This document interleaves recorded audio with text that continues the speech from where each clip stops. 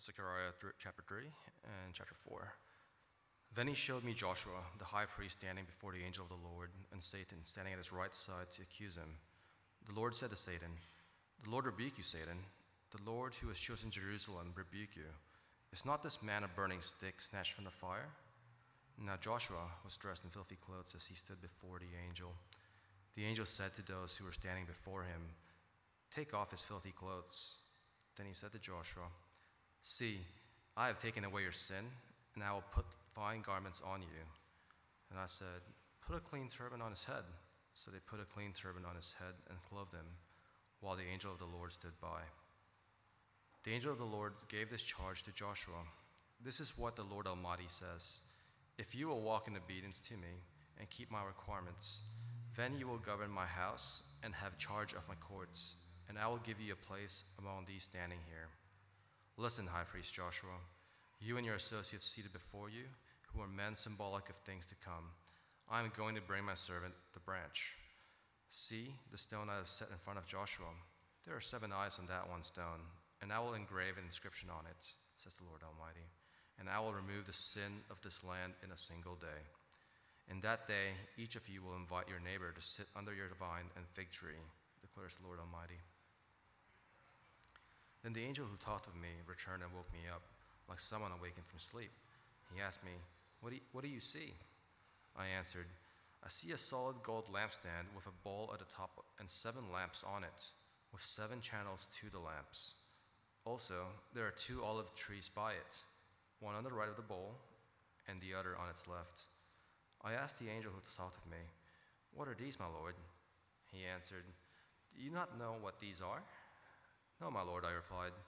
So he said to me, "This is the word of the Lord to Zerubbabel, not by might nor by power, but by my Spirit, says the Lord Almighty. What are you, mighty mountain? Before Zerubbabel, you will become level ground. Then he will bring out the capstone to shouts of God bless it, God bless it."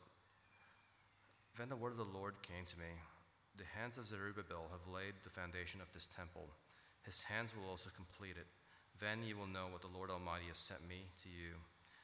Who dares despise the day of small things, since the 7 eyes of the Lord that range throughout the earth will rejoice when they see the chosen capstone in the hand of Zerubbabel?" Then I asked the angel, "What are these 2 olive trees on the right and the left of the lampstand?" Again I asked him, "What are these 2 olive branches besides the 2 gold pipes that pour out golden oil?" He replied, "Do you not know what these are?" "No, my Lord," I said. So he said, "These are the 2 who are anointed to serve the Lord of all the earth."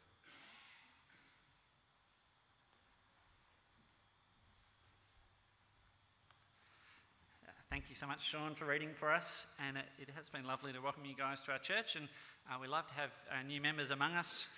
And friends, I hope you'll be ready to keep coming in this journey into the book of Zechariah. As Fox said, it can be a little intimidating, some of these visions, but still this is God's word and it's good for us.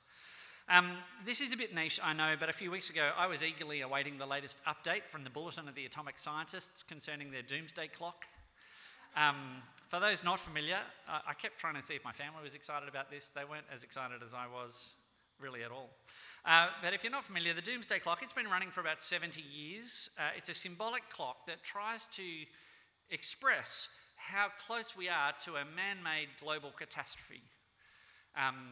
It's really a metaphor for the way that developments in science and technology have almost, in some areas now, become a threat to our very own existence. And the goal is to spark the world into urgent action, the thought behind it being that since the problems they're considering are man-made, therefore the solutions will also be man-made. Now, it struck me this week that the Bible's perspective on our human predicament is both similar and different to the scientists who run the doomsday clock.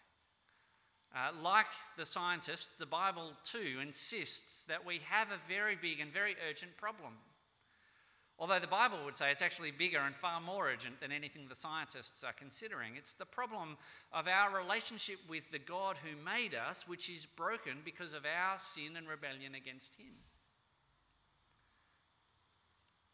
Like the scientists as well, the Bible insists that our problem is man-made. Although exponentially more so, because I may live in a world with nuclear weapons, though I myself have never made one. I take it the same is true for you. But by nature, every one of us has definitely walked in sinful and rebellious ways towards God. And so those two similarities, a big urgent problem that's all man-made, but here's the difference. Where the scientists suggest that our man-made problems need man-made solutions, for the problem of our relationship with God that is broken by our sin and rebellion, the Bible insists there is no man-made solution. It's just impossible. It's a hole that we can't dig ourselves out of. Now you stop and think about that for a moment and you think, well, if that is true, we really are in quite the predicament, aren't we? And you ask yourself, what would we need for that problem to be solved?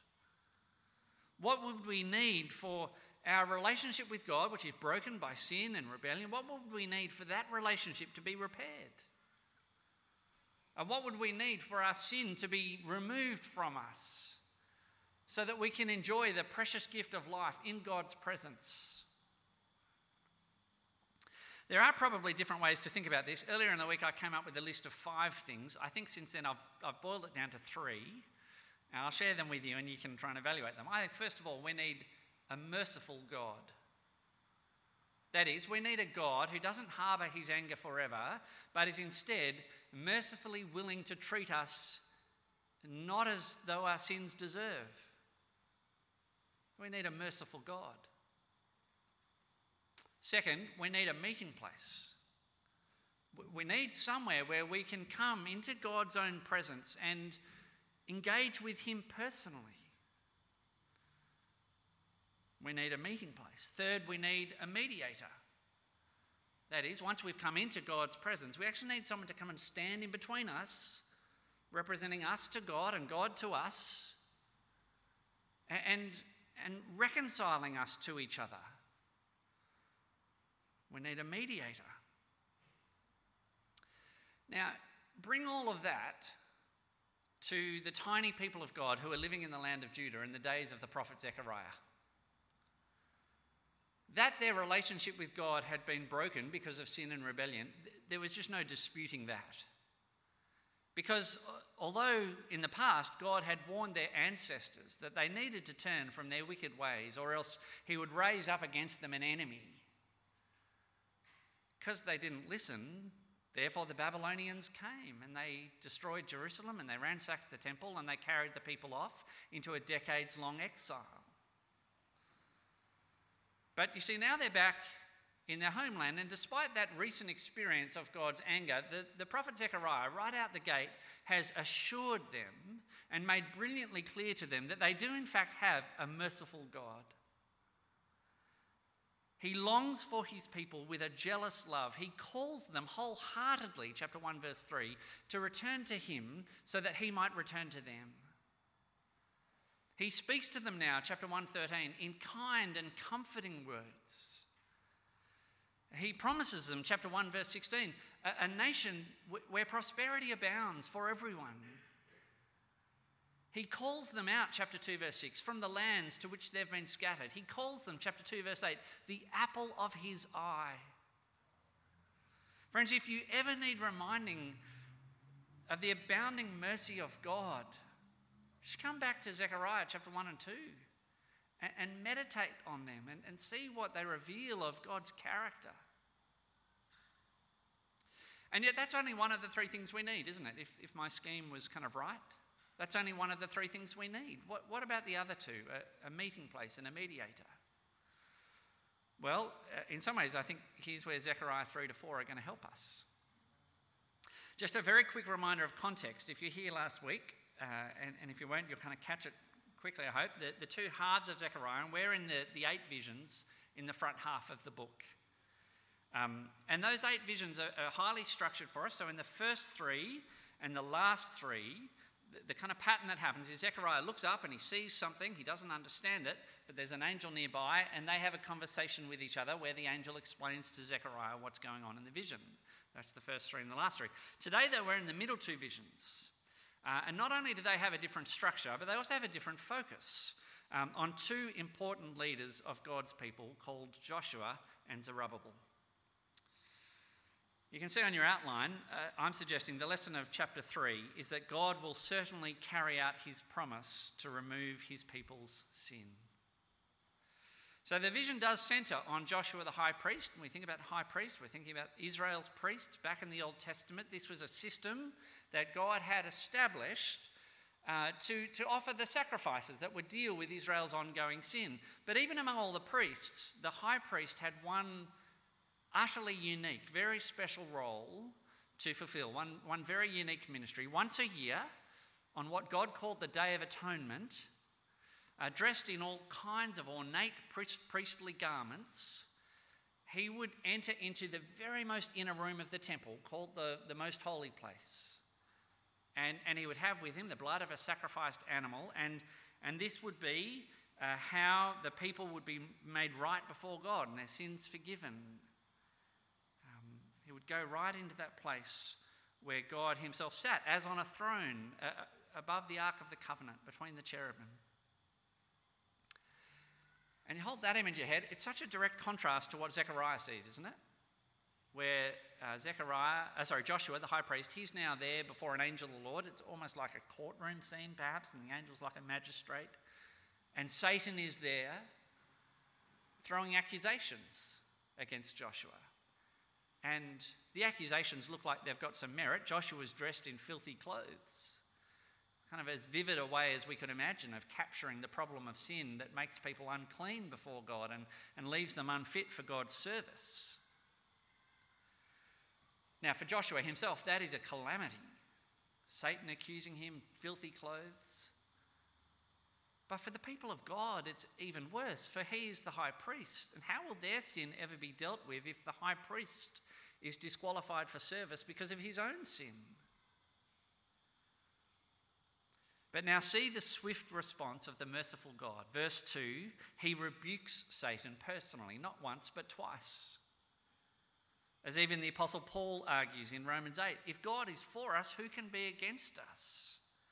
Who will bring any charge against those whom God has chosen? It's God who justifies. And so he rebukes Satan. Verse 4, the angel of the Lord commands that Joshua's filthy clothes be taken away from him, explaining at the end of the verse, look, I've taken away your sin, and I will put fine garments on you. In verse 5, Zechariah gets in on the action, and he calls for a clean turban to be put on Joshua's head. A turban was part of the high priestly garments. Verses 6 to 7, the angel reappoints Joshua for his high priestly service. And so in a matter of just moments, even without Joshua himself having said or done anything, he is completely restored, wonderfully restored. His accuser is turned aside. His sin is taken away. He is reappointed to God's service. But you see, this vision of what happens to Joshua, this is actually to be, for the people of God, the great anchor of their hope. Because in just the same way that God has dealt with Joshua's sin, so he will deal with the people's sin. Do you see verse 8? Listen, high priest Joshua, you and your associates seated before you, who are men symbolic of things to come. I'm going to bring my servant, the branch. See the stone I've set in front of Joshua. There are 7 eyes on that one stone, and I'll engrave an inscription on it, says the Lord Almighty. And I will remove the sin of this land in a single day. Do you see in these verses, there is a much bigger agenda in this chapter than simply what happens for Joshua. What's happened to him is what will happen for the people of God. A restoration to God's service that comes about because of the complete removal of sin, even in a single day. And the key to this happening will be for God to bring his servant, the branch. We know from elsewhere in the prophets that the branch is really kind of a title for the Messiah. The branch is the king from David's line whom God will send to save his people and to rule with righteousness. And so God will send his servant, the branch, and when he comes, the sin of God's people will be removed. Now, honestly, I'm nowhere near as confident about the seven-eyed stone in verse 9. I think it probably links to the end of the next vision, where there's another reference to the seven eyes of the Lord, which are always ranging throughout the earth. A helpful suggestion I heard recently was that perhaps, the inscription that is engraved on this stone, it points us to the absolute certainty of God's promise. He hasn't merely spoken it, he's also written it down.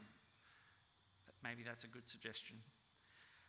But in any case, the future that God has promised here is a state of such blessed assurance, that promise of the vine and the fig tree. And if you know Hamilton, you can't hear that line without thinking of Hamilton. But in this case, it's not just that you're going to sit under your own vine and fig tree. The blessing will be so great, it just needs to be shared with others to be properly enjoyed. And so everyone's going to invite their neighbour to come in and sit under their vine and fig tree. It's a beautiful picture of that kind of almost hospitality, I wonder if we could call it that. Now, friends, I hope it won't surprise you when I say that the fulfillment of this vision, with all of its profound hope concerning the removal of sin and restoration to God's service, it comes to its great climax on the day that Christ Jesus laid down his life on the cross. See, when Jesus called out the words, "It is finished," that wasn't a cry of defeat. That was a victorious declaration that the long-awaited day of Zechariah 3 had finally come. The removal of sin that this vision pointed forward to, it finally been realised. A perfect high priest had come and perfectly fulfilled his high priestly ministry. The one true mediator between God and mankind. And yes, for those who trust in him, in a single day, sin is removed as far as the east is from the west. Now, at least one thing this means is that we no longer have to try and pretend, whether before God or before each other, about what we are really like. We don't have to pretend.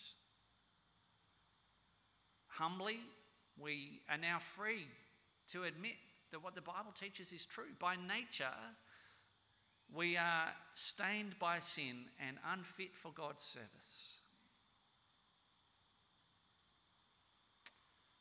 This vision also reminds us that sin really is a problem that we ourselves cannot fix. We can't explain it away. We can't perform it away. It's very striking in this vision that Joshua himself says and does nothing. His only solution comes from outside of him, from the abundant, merciful work of God. But finally, and this is really the key that is an anchor for our hope, there is still a way for us to stand before God innocent, having had our sin removed in a single day. And that way is through the cross of Christ. He is the promised branch, the king in the line of David who came to save a people for God and to put them forever beyond the reach of Satan's accusations. We often sing in one of our songs, and we're going to do so again in a couple of minutes. But just hear the assurance that trusting in Christ will bring, even on those days where we kind of feel weighed down by our sin and we feel the weight of accusations that could be levelled against us. When Satan tempts me to despair and tells me of the guilt within, upward I look and I see him there who made an end of all my sin. That's the message of Zechariah 3. That's the hope of Zechariah 3. The removal of sin in a single day. And so now to the fifth vision, chapter 4, the focus shifts from Joshua to Zerubbabel. And Zerubbabel was, in fact, a direct descendant of David. But when the Jews returned from exile, it was never really to that full state of kind of national sovereignty that they'd enjoyed in the past. And so Zerubbabel was governor, not king. As with Joshua, though, in chapter 3, Zerubbabel himself in this chapter, there's nothing that he says or does. What counts is what God says to him, and what counts is what God says about him. as far as the way the chapter works overall, Zechariah sees a vision at the start. There's a golden lampstand. It's got 7 lamps. They've got 7 channels feeding the 7 lamps. And on either side of the bowl, there are 2 olive trees. And Zechariah says to the angel, "What's that all about?" And the angel doesn't give him an answer at that point. After that, in the middle section, verses 6 to 10, there are 2 words of the Lord, one for Zerubbabel, one for Zechariah. We'll come back to them. And then at the end of the chapter, we come back to the olive trees and the lampstand, and in the final verse, Zechariah receives an answer about what that's all about. So that's kind of how this chapter works. By way of background, though, we really need to understand that a golden lampstand was one of the important articles that was kept in the temple. The lamps, there were 7 of them, they were maintained on a daily basis by the priests who'd go in and trim the lamps so that they could be kept continuously burning as a sign of God's constant presence. But what Zechariah sees here is a little bit different to the lamp that is described earlier on in the Old Testament, because first of all, there's that bowl at the top of it, and there are the channels that go to each of the lamps, and then there are the 2 olive trees on either side. And you put all that together, and I think what we're meant to see here is that this lampstand is kept alight. The lamps on this lampstand are kept alight by God, without any intervention from the priests. The olive trees pour out the oil that fills the bowl that goes to the lamps. It's just a system that God maintains permanently.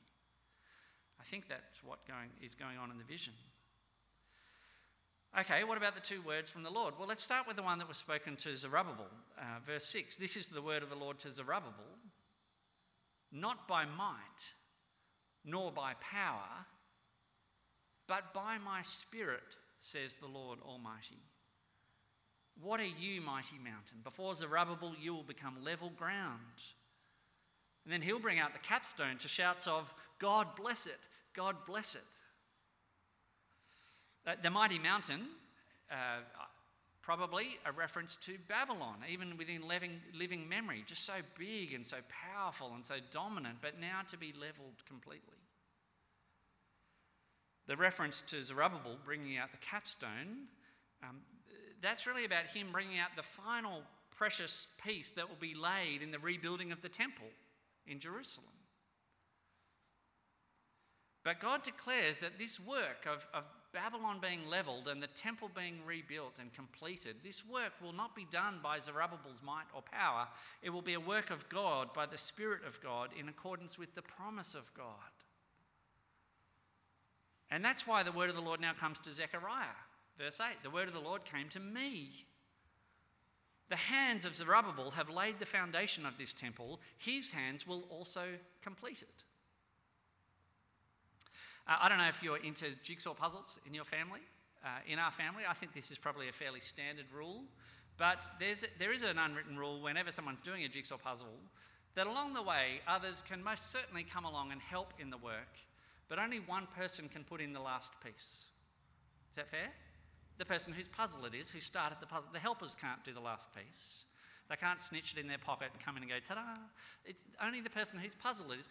That's a trivial example, but I think that's the kind of thing that God is saying here about Zerubbabel. The rebuilding of the temple has been a lot of hard work. There's been a lot of opposition. There's been a deeply discouraging time for God's people. For a while, the building of the temple had even ground to a complete halt. But God has chosen Zerubbabel to be his man to rebuild the temple. He started the work and he will finish the work. He laid the foundation. He will put in place the capstone. I mean, in the midst of opposition, can you see what a comforting word that must have been for the people of God? He has a plan. And Zerubbabel is the guy. The temple will be rebuilt. What a comforting word that must have been. I suspect, though, it was also a bit of a corrective word. A reorienting word. A word that kind of realigned their thinking and brought about a complete transformation in the way that they were thinking about life. Because you see, judging things from a merely human point of view, compared to the great power and splendour of Persia, and rebuilding this relatively small building in the ruins of Jerusalem, it just must not have seemed all that impressive. And, you consider those great currents of history, these big empires that were coming and going and just rewriting the map of the world. Perhaps to many people, it didn't really seem like Zerubbabel rebuilding this building was the right priority for him to have. And perhaps many people would say the same things today whenever a Christian prioritises their weekly gathering with God's people. Or they try to share the gospel with someone who doesn't know Jesus. Or they devote themselves to daily Bible reading and prayer. Or when a missionary is commissioned to go and proclaim Christ in a foreign land, just like we did yesterday with Kelly Nicholas. Or when nearly 20 young men and women stand up publicly and say, I follow Christ, as will happen here tonight. In the greater scheme of things, some of these activities just don't seem all that impressive, do they? And you look at the big issues that are swirling around us and which seem to demand so much of our attention, and there are many. It's easy to feel that perhaps telling people about Jesus or having a daily quiet time or making it to church and Bible study every week in a commitment to take your place in the building up of God's people, sending someone to Japan to do work in a university and a local church, proclaiming Christ. I mean, it's just easy to feel like these things, these activities, they can't be the first priority, can they?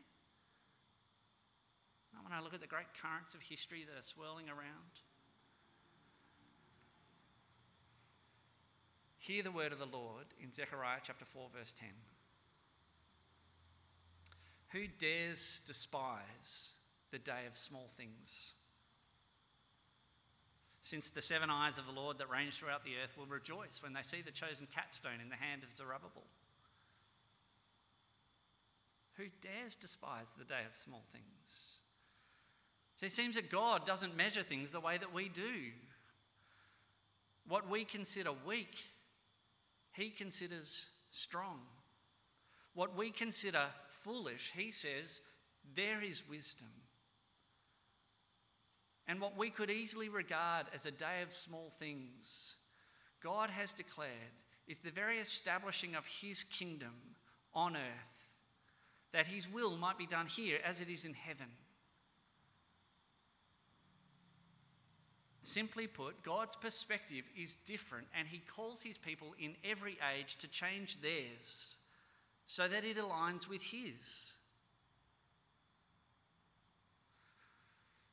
And so now at the end of the chapter, Zechariah finally gets an answer about the 2 olive branches that pour out the golden oil into the channels to feed the lamps. They are the 2 men, Joshua and Zerubbabel, whom the sovereign Lord of all the earth has chosen to serve him. And so now by this point in the prophecy, this point in the book of Zechariah, God's people don't just have the assurance of a merciful God. They also have the promise of a mediator, the high priest Joshua, who for us is fulfilled in the New Testament by the branch who came, Jesus the Messiah, to die on the cross and take away sin in a single day. And they have the promise of a meeting place, the temple that would be rebuilt by Zerubbabel, which for us is fulfilled in the New Testament not by a physical building, but by a spiritual building. The people from every nation, tribe and tongue that God is now gathering together, brick by brick, one by one, person by person, around Jesus Christ, his chosen precious capstone. Friends, here is the kingdom of God promised through Zechariah. May we see it more clearly and love it more dearly and walk in it more sincerely. Let me lead us in prayer. Heavenly Father, we do give you great thanks for these visions that sustained your people and revealed to them the kingdom that you were establishing. And we thank you that we have the fulfillment of these promises so clearly through the Lord Jesus. And so we pray that you would help us to realign our vision to realign our thinking, to reorient our whole lives so that they line up with the priorities that you yourself have set for your growing kingdom. We pray it in Jesus' name. Amen.